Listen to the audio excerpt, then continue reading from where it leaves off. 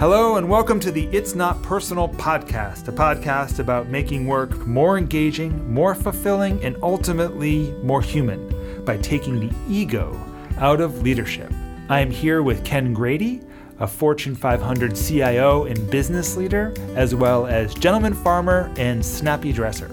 And I'm here with Seth, my always friend and often collaborator and co-conspirator. Seth is an executive and communications coach who's worked with a number of different organizations and whose superpower is helping people understand the difference between what's being said and what's being heard.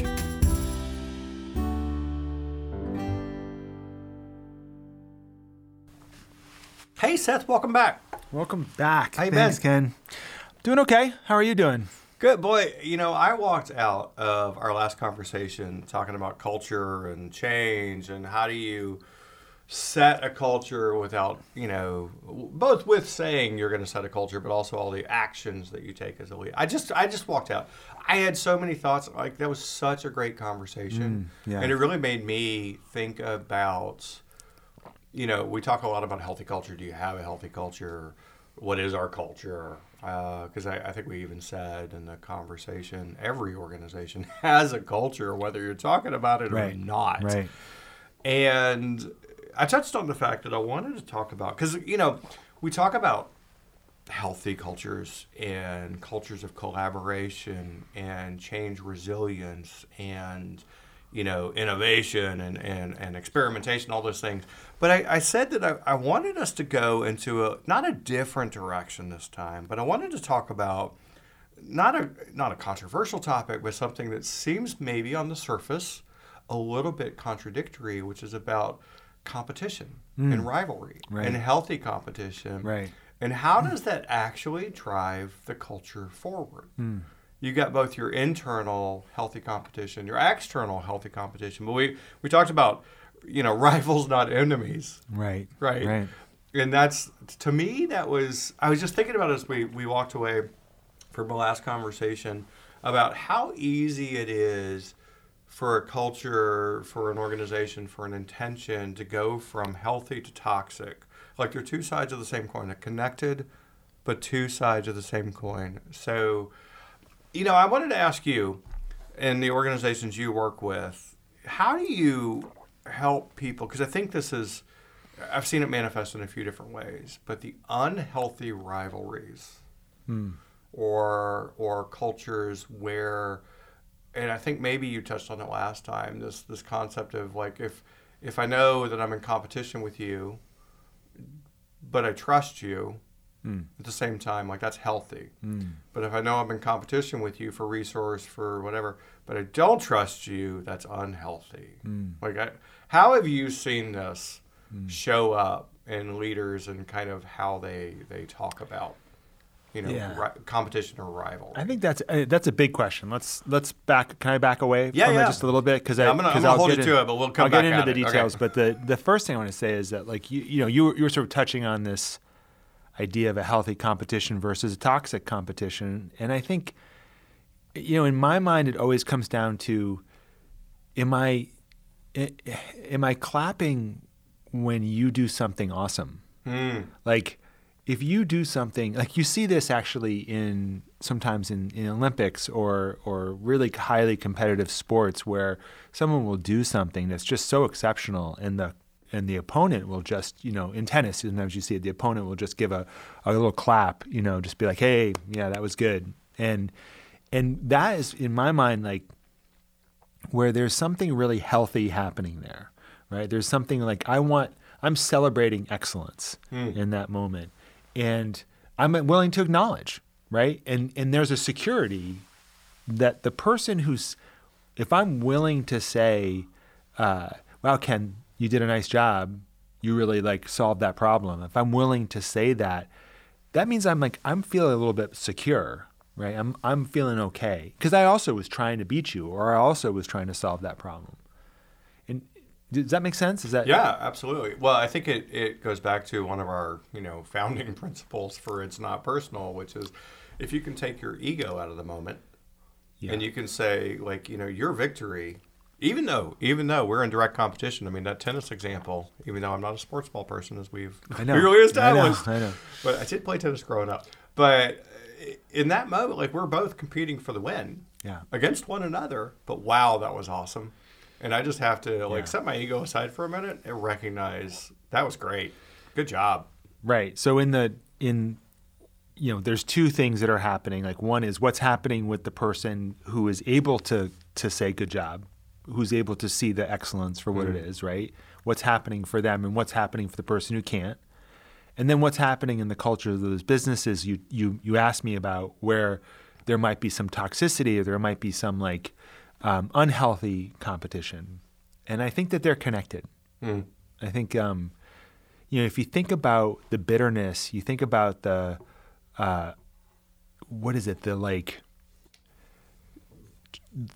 inability of someone to be able to celebrate or acknowledge when someone else gets a win, right? Like, what is that bitterness? Where does that come from? Yeah, I think there comes from, and I've certainly seen that in the business context, but I've seen it outside as well. But it comes from, I think it comes from a place of insecurity. I think it comes from right is what's it called? I know there's the growth mindset. What's the opposite of a growth mindset?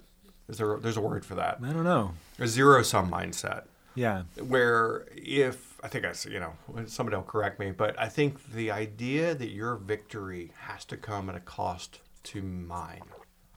All right. Yeah. Or the idea that if you win, I lose. Yeah. Right. That's that zero sum. Like, every gain you make, like if you get promoted, somehow that's something negative about me. Yeah. Right? And I've certainly seen this within the business context, within the C-suite, within the executive teams, within cross-functional, where if I am not successful, if you're successful at getting investment in your organization and your function and your priority, that takes away from the opportunity for me to be successful. Yeah. And I think the organizations where that mindset is pervasive, or organizations where rivalry becomes non-healthy.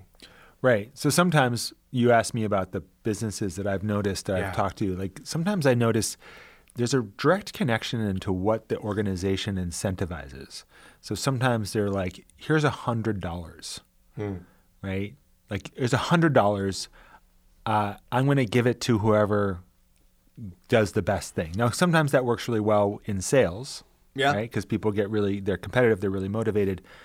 But if you're trying to foster collaboration across groups, that doesn't work. Oh boy, that's so good. So this gets me too, and I think maybe we touched on this in season 1, but I think you get what you incent. Mm-hmm. And if you're incenting, and this is, I think, one of the challenges, and I actually see a lot of sales organizations do this pretty well, where they do incent this kind of growth mindset, obviously, and there's spot awards and President's Club and just all kinds of ways where you recognize the top performers within that, and everybody is quote unquote competing to get within that recognition circle. But and I think there's some things that most sales organizations it works for, where they're not competing in a way that if I get that win, if I get that sale, it doesn't take away from your opportunity to get a sale. Right? It's just that we're competing. That's a healthy competition environment. Right. Where we all have our own territories and our own customers, and we can all go after it, and we can get it. We can compare and urge one another along, egg one another along to get up there. That's a great setup. Right. I think that what's challenging is that in a lot of business contexts, you don't have the same kind of, everybody has their own playgrounds, their own territory, their own area that they can go be successful in without a cost to others. Because in reality, in businesses, we do have to make these choices where if I spend $100 on a new manufacturing line, I'm not spending a new $100 on a new software system. I'm not spending $100 on a new marketing campaign. Right. Usually the costs are more than $100. You get the point. So we really do have to make these collective decisions, and so it becomes more difficult to navigate healthy tension. This is where prioritization becomes a kind of a dirty word, Yeah. right? Because it becomes it's like who wins and who loses, right? So there's this trade-off. Say it's $1 million or $10 million, $100 million. Like we have to split this up somehow, right? And there is a bit of a measuring that we get to do where it's like, hey, I got 12 million, but Ken got 25 million. Like clearly what he's doing seems more important to the company than what I'm doing. Now, that's an interesting interpretation, right? Because maybe it is. Like literally it is. But then if I interpret it as Ken is more important to the company than I am, right? That's where the insecurity That's where comes. it becomes, again, you're right. And that's where I think insecurity can creep in and I think the personal ego can creep in, into influencing. And I talked last time about like objectives versus and outcomes, right, is the core to culture shaping. Yeah. What are outcomes we're trying to get, and how do we value and prioritize that? And this is where I said, we get what we incent. And actually, I'll tell a story.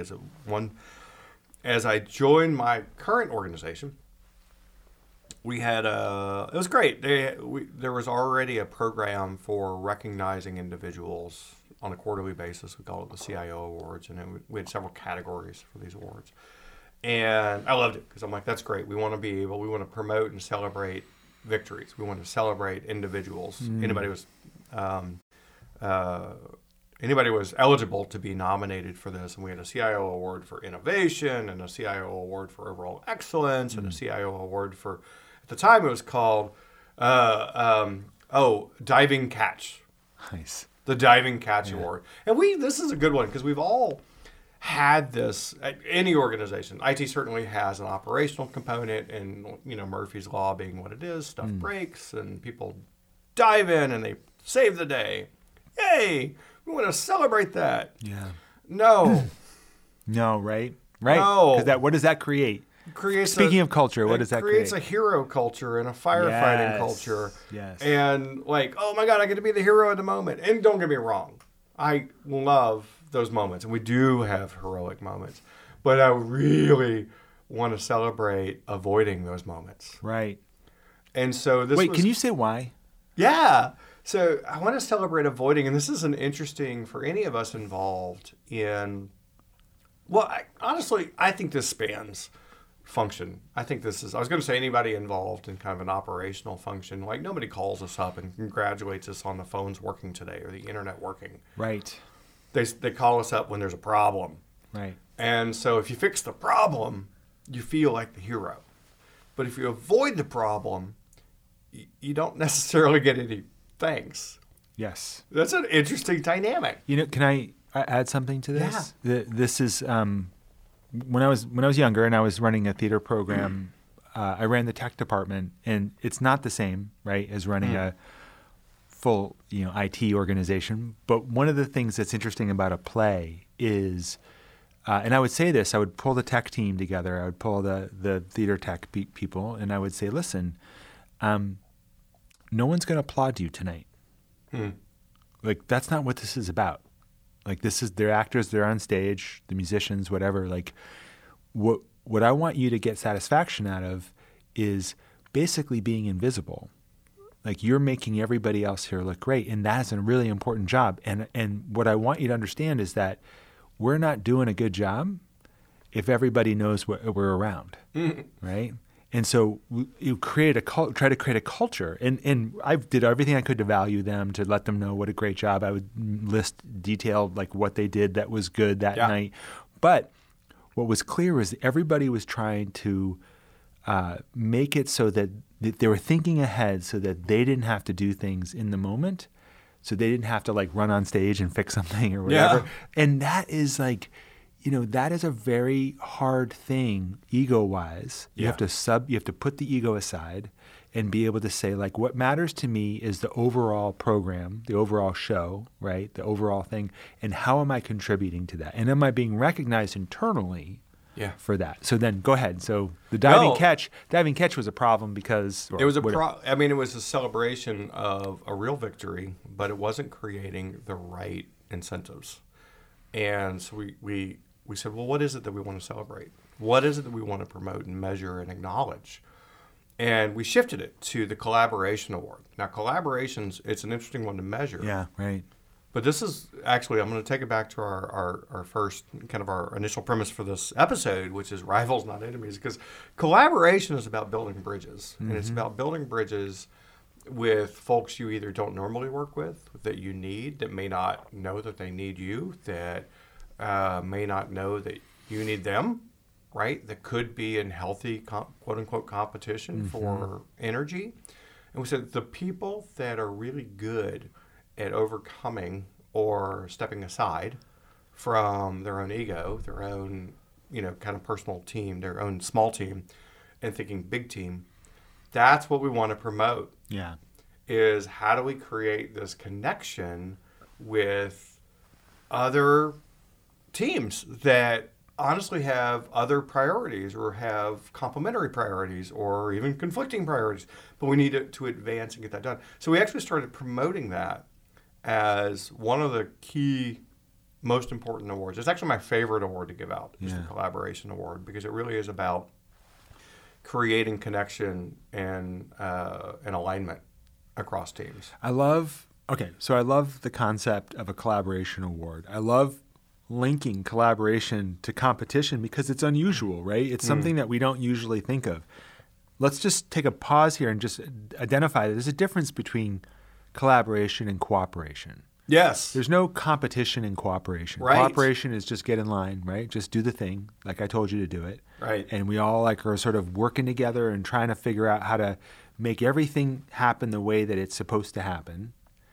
Whereas collaboration, in my mind, is inherently generative. It is creative in nature. We don't really know exactly how it's going to come out. We just know we can't do it without each other. Thank you for making that distinction. I think that's really, really important and often overlooked. Yeah. Because we all say we're going to cooperate, right? Because we're all aligned on this, et cetera. But I think the distinction that collaboration is a generative process. And what do we mean by that? I used this example, this metaphor in the last season where I said, our team operates like a jazz band. Yeah. And I think that's still my metaphor. I still love that metaphor, but I think of it, in those terms where you have people with expertise across. And in the jazz band metaphor, those that didn't listen, this is really, you have people with expertise in their independent instrument, and you have somebody who has set the overall direction. But at any moment, any musician, any player, any part of that group could be in the lead. Yeah. And setting the melody because they have their individual expertise. Yeah. And what it means is that the rest of us in that moment have to listen really hard to understand how to support them and know when it's our time to lead. There's a moment there and they talk about, it's funny, they talk about this in La La Land. Yeah. There's a moment where Ryan Gosling's character talks about how, the horn takes over, but there's like this competition. The horn took over, but in order for the horn to take over, the pianist had to give up the space. But it doesn't mean that the piano isn't trying to take over again when there's another opening. It's like this, that's where I see that, it's not everyone knows when to step in. Everybody is being really polite. They're not being very polite. Right. But they're being very collaborative in the sense that they're not getting stuck and being like, no, this is my time. This is one of the things that I think is one of the, maybe we just don't say it enough, but if you've been in any leadership team, you'll know this. I mean, the C-suite in any organization is usually full of some pretty big egos. Really? That's surprising. No, it really is like the room you walk into. It's some pretty big egos. I mean, they're all there for the same purpose. In a healthy team, they're all there for the same purpose, for the same outcome. It takes a big ego to want to have chief in front of your name. Yeah. It's chief whatever. It's you have to be willing. Right. And I've known most of the people that I've known and worked with that have had chief in front of their title have actually been wonderful people. Totally. Down to earth. They pull their pants on one leg at a time. Right. There's nothing special. They got there through hard work and good luck and some great experience, and they have a lot to share. But let's be honest. Yeah. There's some pretty big egos in that room too, because they're pretty confident in their experience and their education and their, their perspective and their point of view. And so there's always this kind of, you go around the room and you ask, 10 people in the C-suite for opinions on how to solve a problem, and you're going to get at least 10 answers. Yeah. Right. Right. Often they're similar, but there's a little bit of that pianist and trumpet player of, I hear what you did. Oh boy, that's good. Now I want you to hear what I got to say on this. Right. And again, I think this is the rivals, not enemies.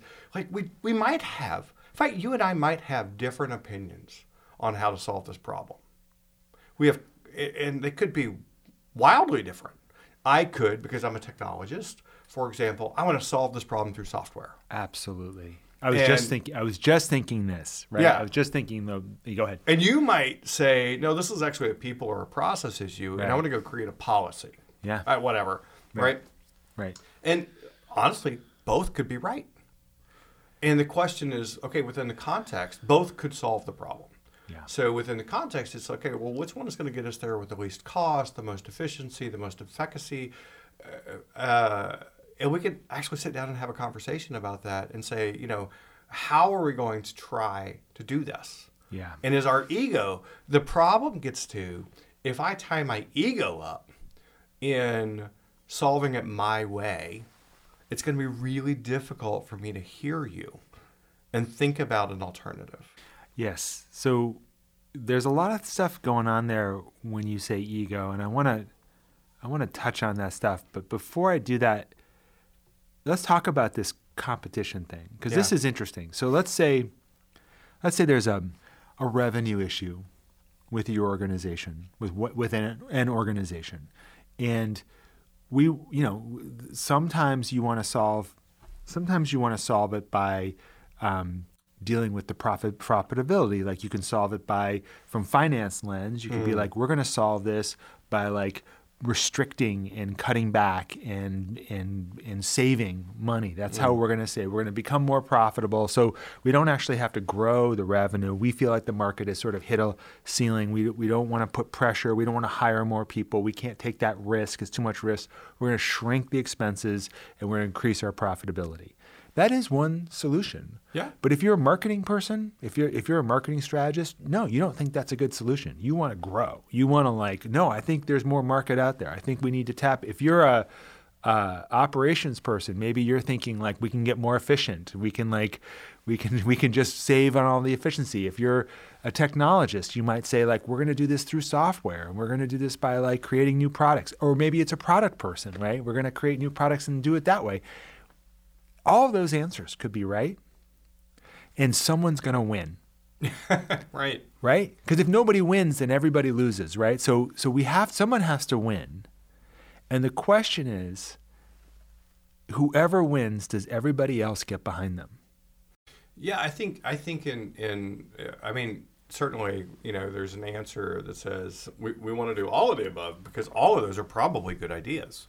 But I have a dear friend she says, we can do anything, we can't do everything. Right. And so you have to make some choices. And I think the healthy organizations are the ones that I've seen, certainly the ones I want to be a part of, are the ones where we can be in disagreement in the discussion, but when we make a decision, we execute on it in support of one another. Like we execute on that in support. In order for that to happen, I find for the organizations that I talk to, I find that it's very hard to get behind each other. It's very hard to execute on that, whatever the plan is, if you haven't agreed on what a good outcome is, right? So, an organization that has always sort of had their focus as growth, like it's grow, that then wants to flip to profitability and wants to like figure out how do we create more profitability, that organization is going to struggle if they don't explicitly state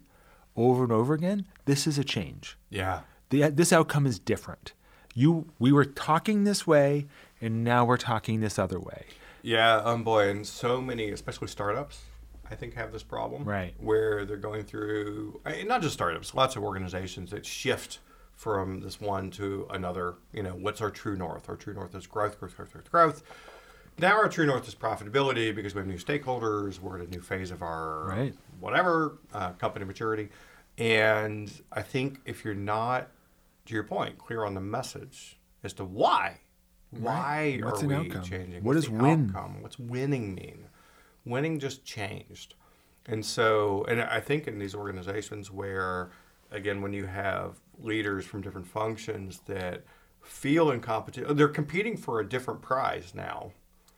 And if you don't have that healthy kind of alignment, you know, where you're talking about what prize are we competing for, then it gets ugly. It gets toxic. There's a interesting story in the movies about this. So two great movies that are really celebrated. One is Casablanca, and the other one is The Godfather. And the story about Casablanca, which is really held up as like a really great storytelling, great characters, but everybody on that set apparently hated each other. They just didn't like working together, and you sense it when you watch it. You sense there's a tension there, and it kind of works for the movie. For that movie. Right? It kind of works. But there's this sense of they're sort of in competition with each other, and it created a tension across the group. In The Godfather, what Coppola did was he created all those guys, not Al Pacino's character, oddly enough. Al Pacino's character was sort of set aside, but all those guys in The Godfather, they were all kind of crammed together.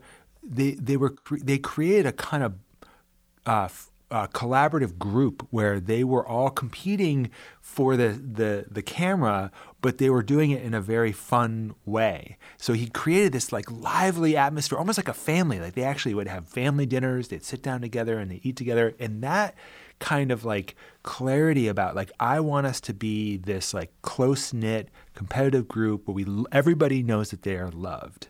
Everyone knows that they matter, right? When you do that, you create a different work of art than Casablanca. You create, and by the way, they're both good movies, right? So you just got to figure out what is it that we're trying to create here, and what is the ultimate goal, and what do I think is the best way to create that team? I think you just said something really, really powerful about, the example with The Godfather of, that he deliberately created a culture, right? Talk about culture, he translated this to the business context.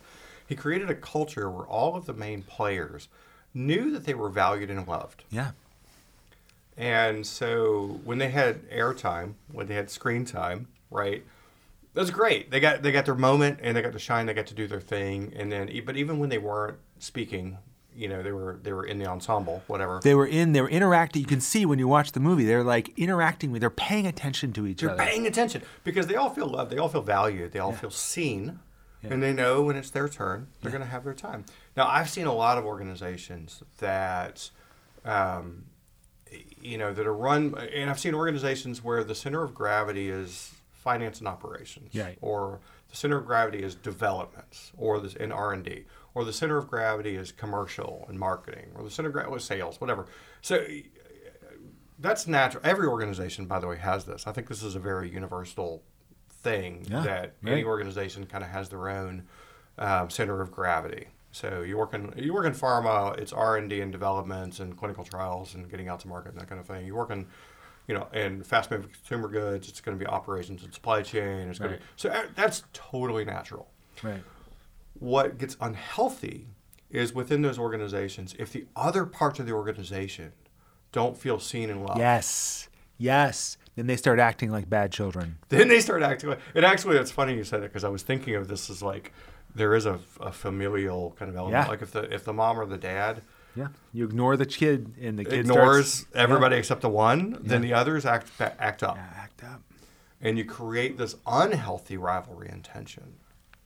And so this is where I think as leaders, this is for our listeners, for us as leaders, I think this is the key, is the challenge. And actually, I had this conversation not too long ago where I was talking about, and I used this word deliberately, I was talking about the affection I feel for everyone on my team. And, I was talking about it, can't remember the context, but I was talking about, I have a real affection for everybody on my team, and I love, when we get together and we have these conversations, we have these family dinners, basically.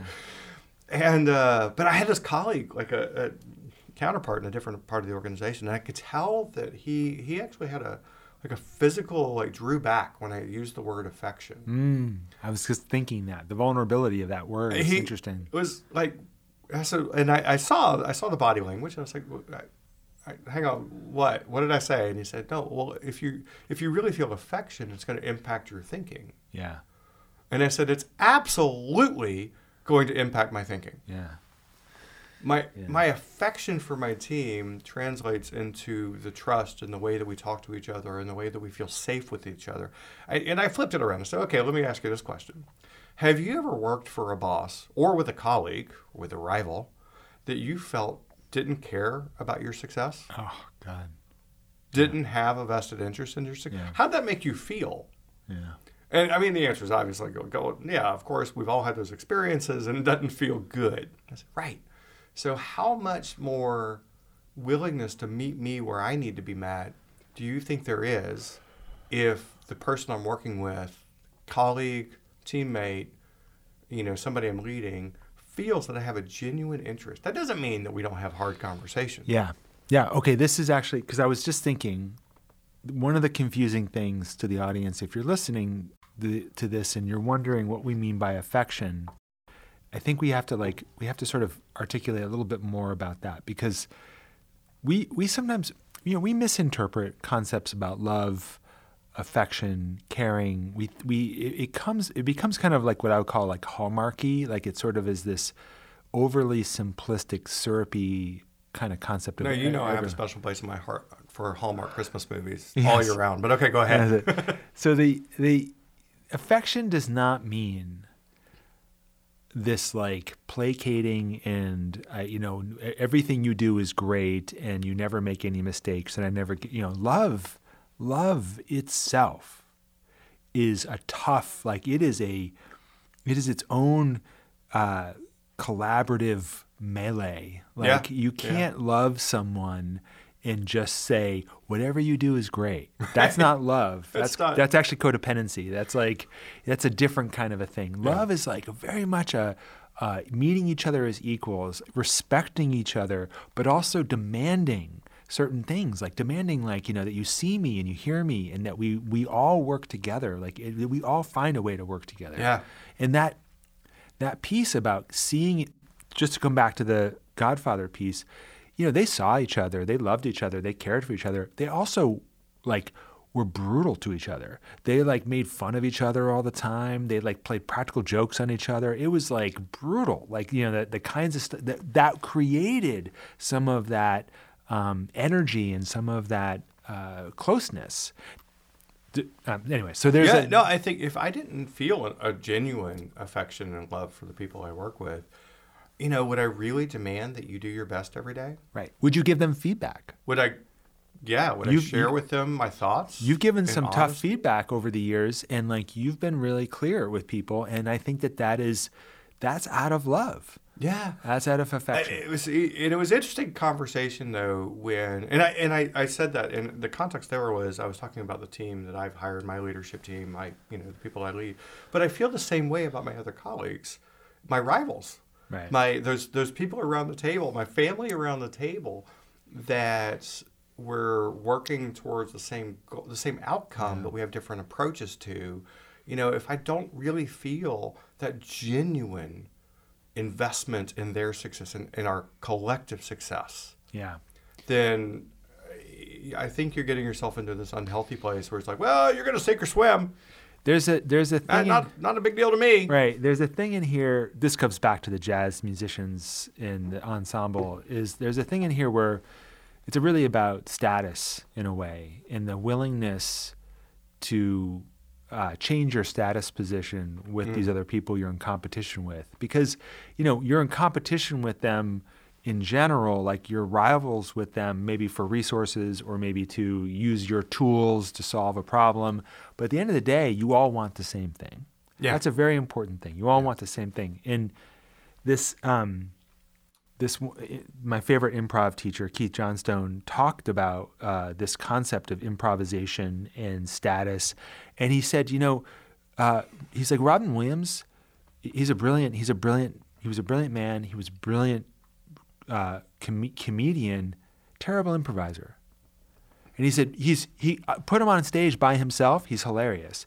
Put him with a group of people. He can't work with them because he has to be top dog. He cannot give up his status. He doesn't work with other people. Everyone just ends up sitting around watching him be funny. And he's like, and the audience doesn't know the difference really. But like everyone who knows anything about improvising knows that that's not actually collaboration. Right. That's not generative. That's not generative. So you have to be willing to lower your status. You know what I mean by that? Yeah. Right? Like give up your position. The trumpet player has to give up his position. Back to the music metaphor here, and back to the rivalry is like, sometimes, and I talked about, I think the very first episode that you and I recorded together, if it's not personal, I told a story, a very, very personal story. And I didn't share this with you, but when we launched the podcast, I called up the person that I told the story about. I didn't name names, but I called up the person because I was like, you're going to know it's you. And because it was about my nemesis, right? My work nemesis. But I told the story about like, I had to actually understand my rival. Right. And my work rival. So this is internal rivalry, right? Right. And I had to understand, I had to actually set myself aside and to your point, change my own status to say, look, we're both actually working for the same outcome. But we're working at cross purposes. Yeah. And one of us has got to, or both of us have to sit down together and actually understand, let's make sure we actually share the same language about the outcome we're working towards. Yeah. And that we know how to position each other for success. And I'm here to make you successful, and I know you're going to help me when I need help. And let's just figure out how to ask that question. Yeah. If we didn't start from this place of, I'm going to use the word again, from affection, from a willingness to say, actually care about your success. And respect, right? And respect. So we should put those two together, right? Yeah. Affection and respect. Yeah, and I said, I actually care about your success. I want you to know that I care about your success. Now let's have a conversation. And you did that, and this is maybe an important thing for us all to. It's a little complicated. You did that from a place of self-respect too. So you didn't go to him and say, "Listen, I can't do anything without your help. Like you're the only one. Like you're the top dog here." No, it wasn't. No, it was.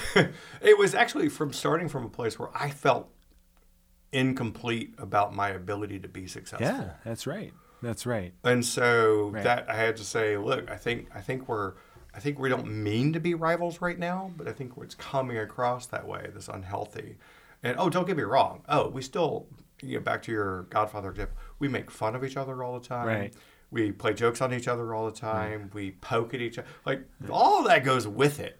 That is about like that love and affection, that healthy respect, like the ability to tease, the ability to kind of play those games. You think about that, like take like the Miles Davis quintet, right? Like you had Lee Morgan, Herbie Hancock, Max Roach, John Coltrane, like in the quartet. Those guys, like they were all big egos. They were all unbelievably talented. Each one went on to like have an incredible individual career, like changing the world of jazz. But they all worked together because they were all willing to be competitive with each other in this generative way, in this collaborative way. And I think, and this is a challenge. Miles Davis. And I think that this is and this is some coaching I've given, let's say, rising, leaders, who have struggled when they've seen other people be promoted, for example. This is one of the examples that we talk about. And again, if you're in that mindset, if you're pursuing it, you're like, oh, why not me? Why aren't I getting recognized right now? Why aren't I, what about me? What about me? Yeah. And creating this sense of rivalry.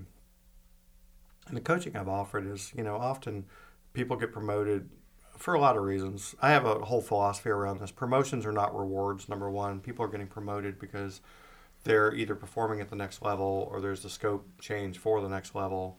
It's not because you've been doing this for 7 years. It's your time. There are organizations like that. I don't think that's not a philosophy I subscribe to. Promotions are really about operating at the next level and being asked more of, right? So that's one thing to ground yourself in for this.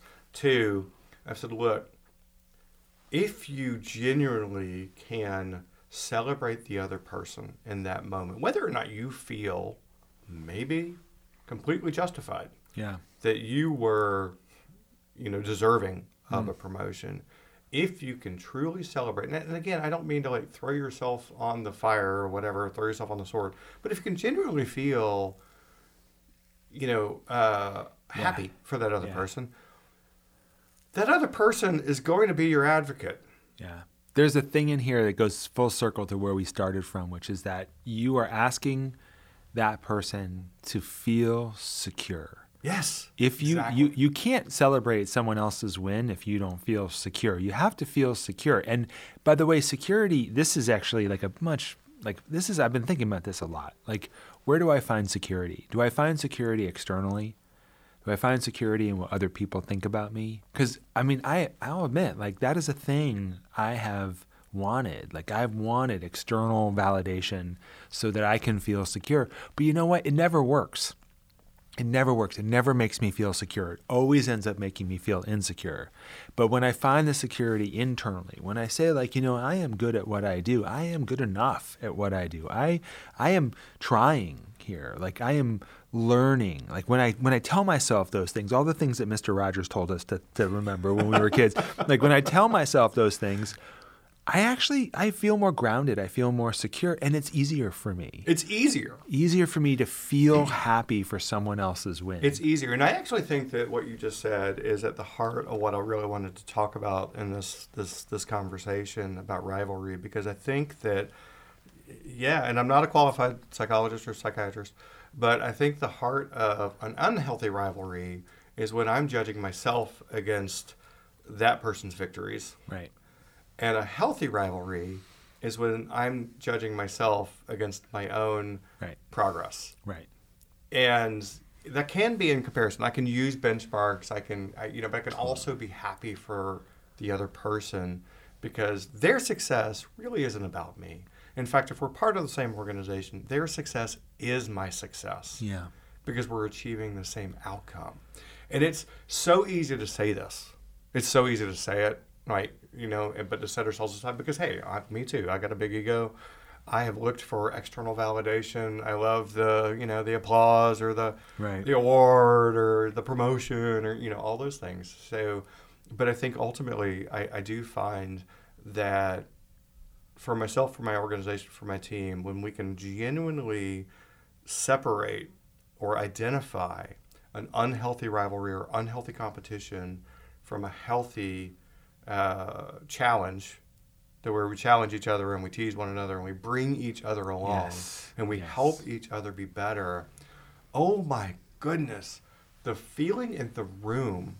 How many of you listening have walked into a meeting and there's a rivalry going on, there's a competition, right? And the difference between the unhealthy and the healthy. Whether it's toxic or not. The toxic versus the not. And I think one of the things you said, Ken, that I want to just come back to is this idea of okay, so when I'm looking at someone else and I am seeing my own deficiencies, I'm seeing, if I had what that guy had, or if that person lost, I would win, right? How I look at another person is the way I'm just thinking about this. How I look at another person tells me a lot about how I look at myself. If I look at you and I think I'm tearing you apart or I'm building you up, either way, I'm talking about something about me. Yeah. And I'll tell you that at all the most stressful points in my career, over now a few decades, but when I think back and I look at all the most unhappy, I'm not going to say unsuccessful, but unhappy moments in my career, really this was at the root. Yeah. I felt less than somebody else in comparison to somebody. I was putting myself in a place where I felt like I was in competition. I had this rivalry, I had this nemesis, I had this thing. And that was always the most stressful. And when I could, and I've gotten better at this over time, sometimes I still have to check myself, but when I could just take a step back and go, oh, no, wait. Number one, we're all here for the same reason. Right. So collective success is more important than individual success as an organization, right, for all of us. Number two, my job is to help other people be successful. We talked about what's my job, right? And I said that's as a leader, my job is to help other people be successful, either within my organization or, in my colleagues or my customers is to help Right. them be successful. And if I can do that either directly or indirectly, that's a victory. And number 3, what is the thing that's really making me feel like I'm quote unquote losing here? And to your point, it's usually something actually inside, right? not really outside. Right. You know, I feel like I'm competing for mommy's attention, daddy's attention. Right. Am I like? And if that's and if you're in that situation, then you need, I think, having at least a self conversation, if not as I did with my colleague, as I shared before, like a direct conversation. Like, I feel like this is not what we want, right? We both want this thing. And I honestly, every single moment of my career I can attribute to like my less than satisfaction. This was somewhere in the mix. So would you say, Ken, to be a subversive leader, people should go figure out who their rivals are within the organization? I think you should know who your rivals are and why they're your rivals. And is it a healthy rivalry or an unhealthy? And if you think it's an unhealthy rivalry, I think you need to figure out how to switch that equation. Yeah, so I would say, we're very oftentimes good at figuring out how the other person is being toxic, but you should. But let's start just by like being curious about how maybe you're participating in that. Well, and here's the subversive part, because we can all control our own actions, perspectives, whatever. We can't control the other person. And I'm not saying they're like, because it could have gone the other way. By the way, that story, go back, episode 1, it's not personal. I told the story of, meeting my colleague and going like, I don't think this is working. What do you think? He could have said, no, it's great. Yeah. He could have, I like it exactly like it is. He could have said, no, I don't see any problem here. And he could have seen me as competition, right, not support. The challenge for me is even in that moment, and I've had those. Like I've had those where I'm like, I'm going to go the extra mile. I still have to flip the game. Yeah. That's the subversive part, is you still have to figure out how to, in light of that, still, I don't know, judo your way through it, through body movement, is you got to show others what it could be like. What could it be like if we were working towards the same goal? What could it be like if I gave up something so that you could get the thing you needed? Yeah. What could that be like? And then, oh wow, that was pretty good, wasn't it? Yeah, next time around it's going to be a little bit easier to work together. Yeah, and that's where the zero sum piece has to go. Hey, you have to put that aside, because if we're taking scores and figuring out at the end of every day like who had more points than the other person had, that's an awful place to be, because you're always gonna feel insecure at the end of the day. Even if you are technically winning on points, you're just going to feel like, wow, tomorrow it's like he could, like it's just the zero sum piece it's just never going to work for a collaborative rivalry. It's just never going to work. You have to figure. You can do that with competitors in the market. You could be like, we took more market share than they did. And great, right? Like all day. But like if you're that example you gave, you would never have been vulnerable with him. You would never have shown up to him and say like, hey, I feel like this isn't working, which is, by the way, vulnerable, right? To say that. And he would never have the willingness to be vulnerable with you to say like, hey, this is what's going on for me, if you guys were in a zero sum. Yeah, and it took, that was a moment where, and it was a learning moment for me, as I've shared, where I had to start. I had to say it first. Yeah. And create the space for it and the opportunity for it with my rival, quote unquote rival.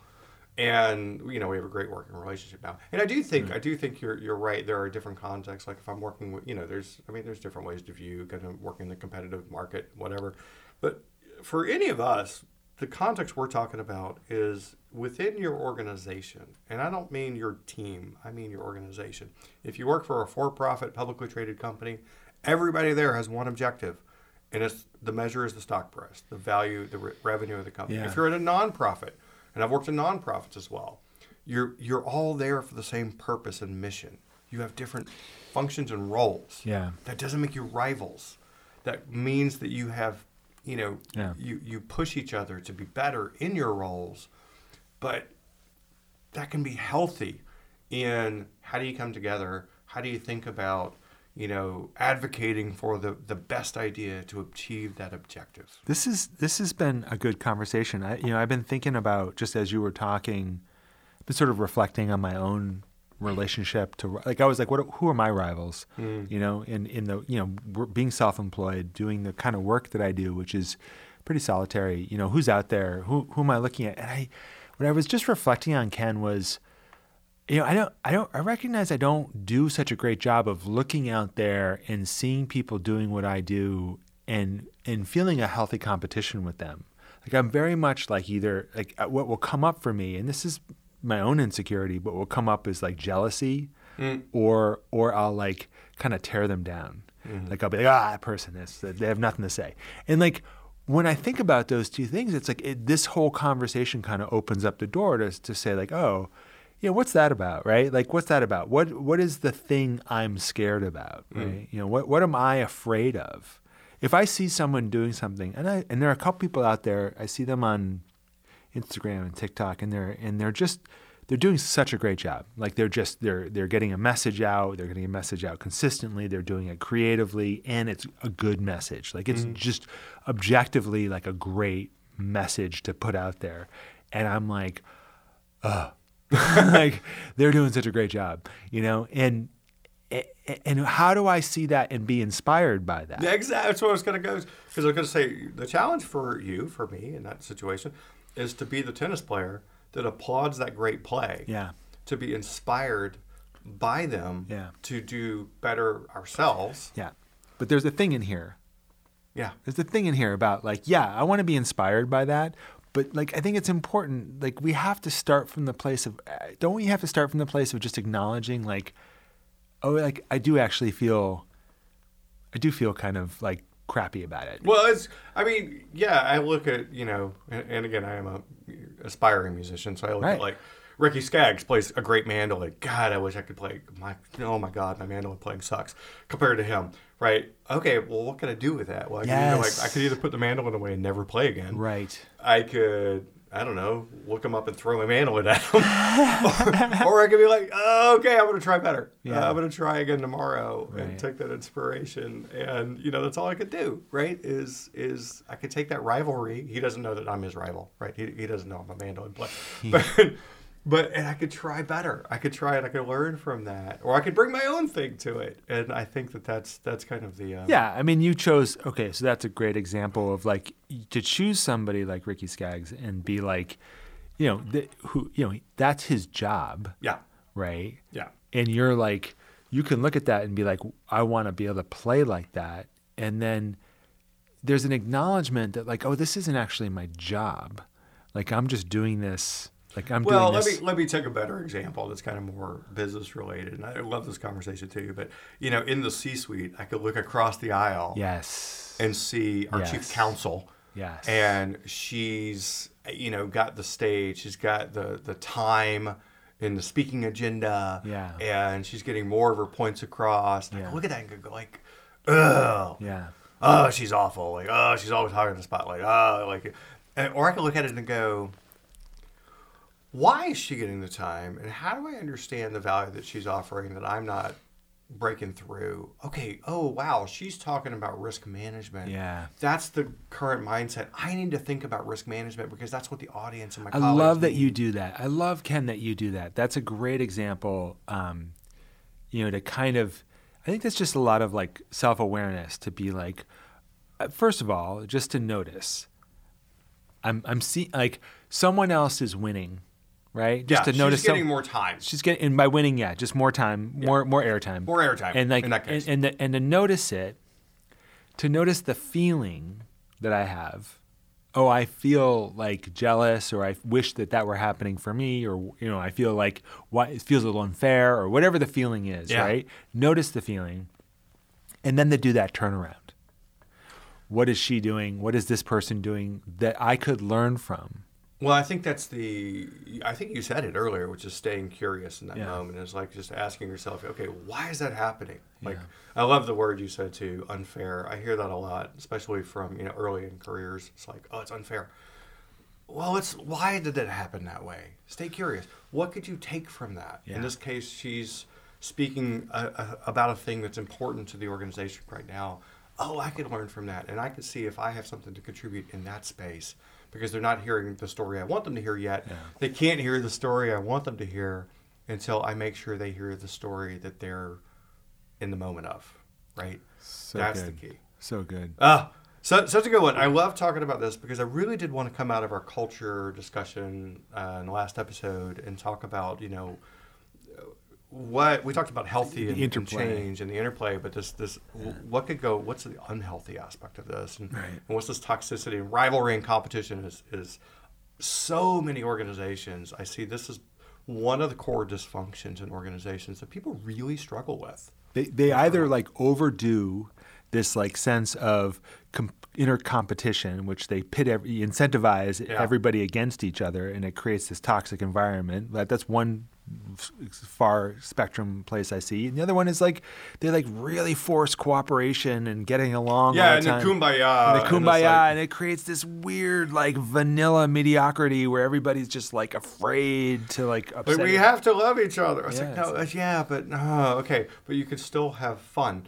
And that's going to be the topic of our next conversation, which I'm really looking forward to. And it's going to sound weird, I'm going to say this, but it's really about creating your fun as a leader. And this is a thing that I think in our and we'll talk more about it, but in the pressure of delivery and the pressure of performance organizations, we actually underestimate the impact of creating your fun as individuals and for organizations and as leaders along the way while you're a part of a performance organization. So it's maybe one of my favorite topics we've ever talking about. And I can't wait. Yeah, excellent. Me too. I look forward to it. All right, thanks, Seth. Your book, Into the Wolf, is coming out. Yeah, it's coming out. You can go to itsnotpersonal.net to find all the episodes. You can find links to your website, SethRigoletti.com, where I know you have information about your book, a lot of other content and conversation to be had there. And where do people find out about this podcast? This podcast is available wherever you get your podcast, Spotify, Apple, all the things. All the places where you can find. But itsnotpersonal.net has every episode and links to the content. Yeah, and please leave comments if you're willing to. We'd love to hear from you all, and comments and suggestions and ideas and just whatever you want to say. We'd love to hear it. We love your feedback. Thanks so much, Seth. Talk to you soon. Thanks, Ken.